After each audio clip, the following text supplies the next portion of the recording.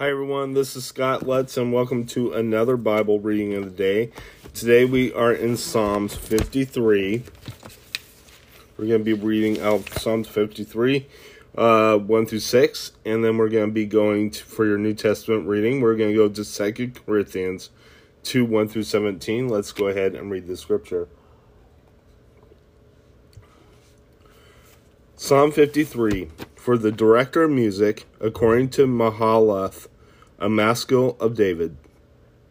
The fool says in his heart, there is no God. They are corrupt and their ways are vile. There is no one who does evil. God looks down from heaven on the sons of men to see if there are any who understand, any who seek God. Everyone has turned away. They have together become corrupt. There is no one who does good, not even one. Will the evildoers never learn? Those who devour my people are as men eat bread, and who do not call on God. There they were overwhelmed with dread. Where there was nothing to dread, God scattered the bones of those who attacked you. You put them to shame, for God despised them. Oh, that salvation for Israel would come out of Zion. When God restores the fortunes of his people, let Jacob rejoice and Israel be glad. Let's go ahead and head to your New Testament reading.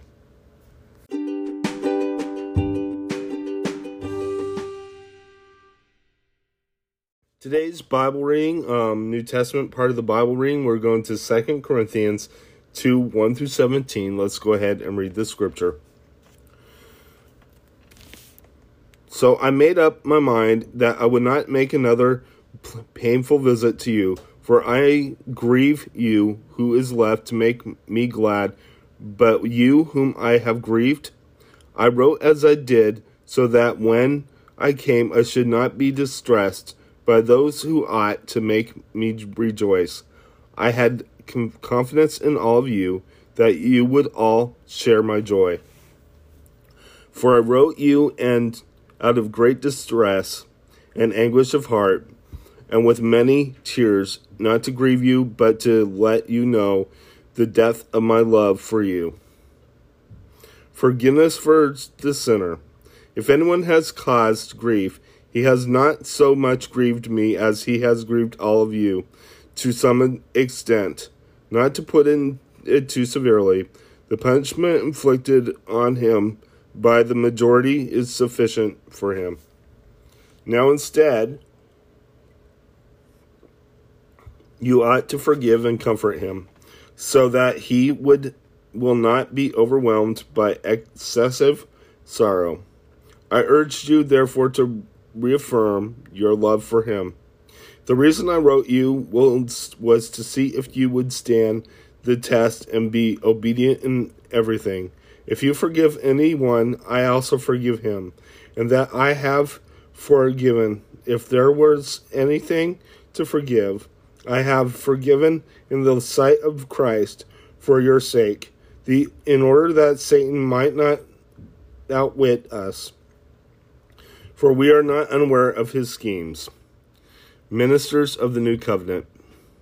Now, when I went to Troas to preach the gospel of Christ, and found that the Lord had opened a door for me, I still had no peace of mind, because I did not find my brothers Titus there. So I said goodbye to them and went to Macedonia.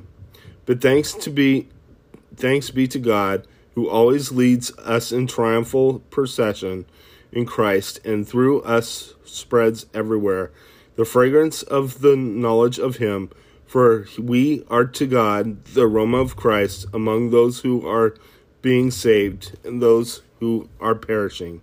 To the one we are the smell of death, to the other the fragrance of life. And who is equal to such a task? And like so many, we do not peddle the word of God for profit. On the contrary, in Christ we speak before God with sincerity, like men sent from God. Let's go ahead and close in prayer.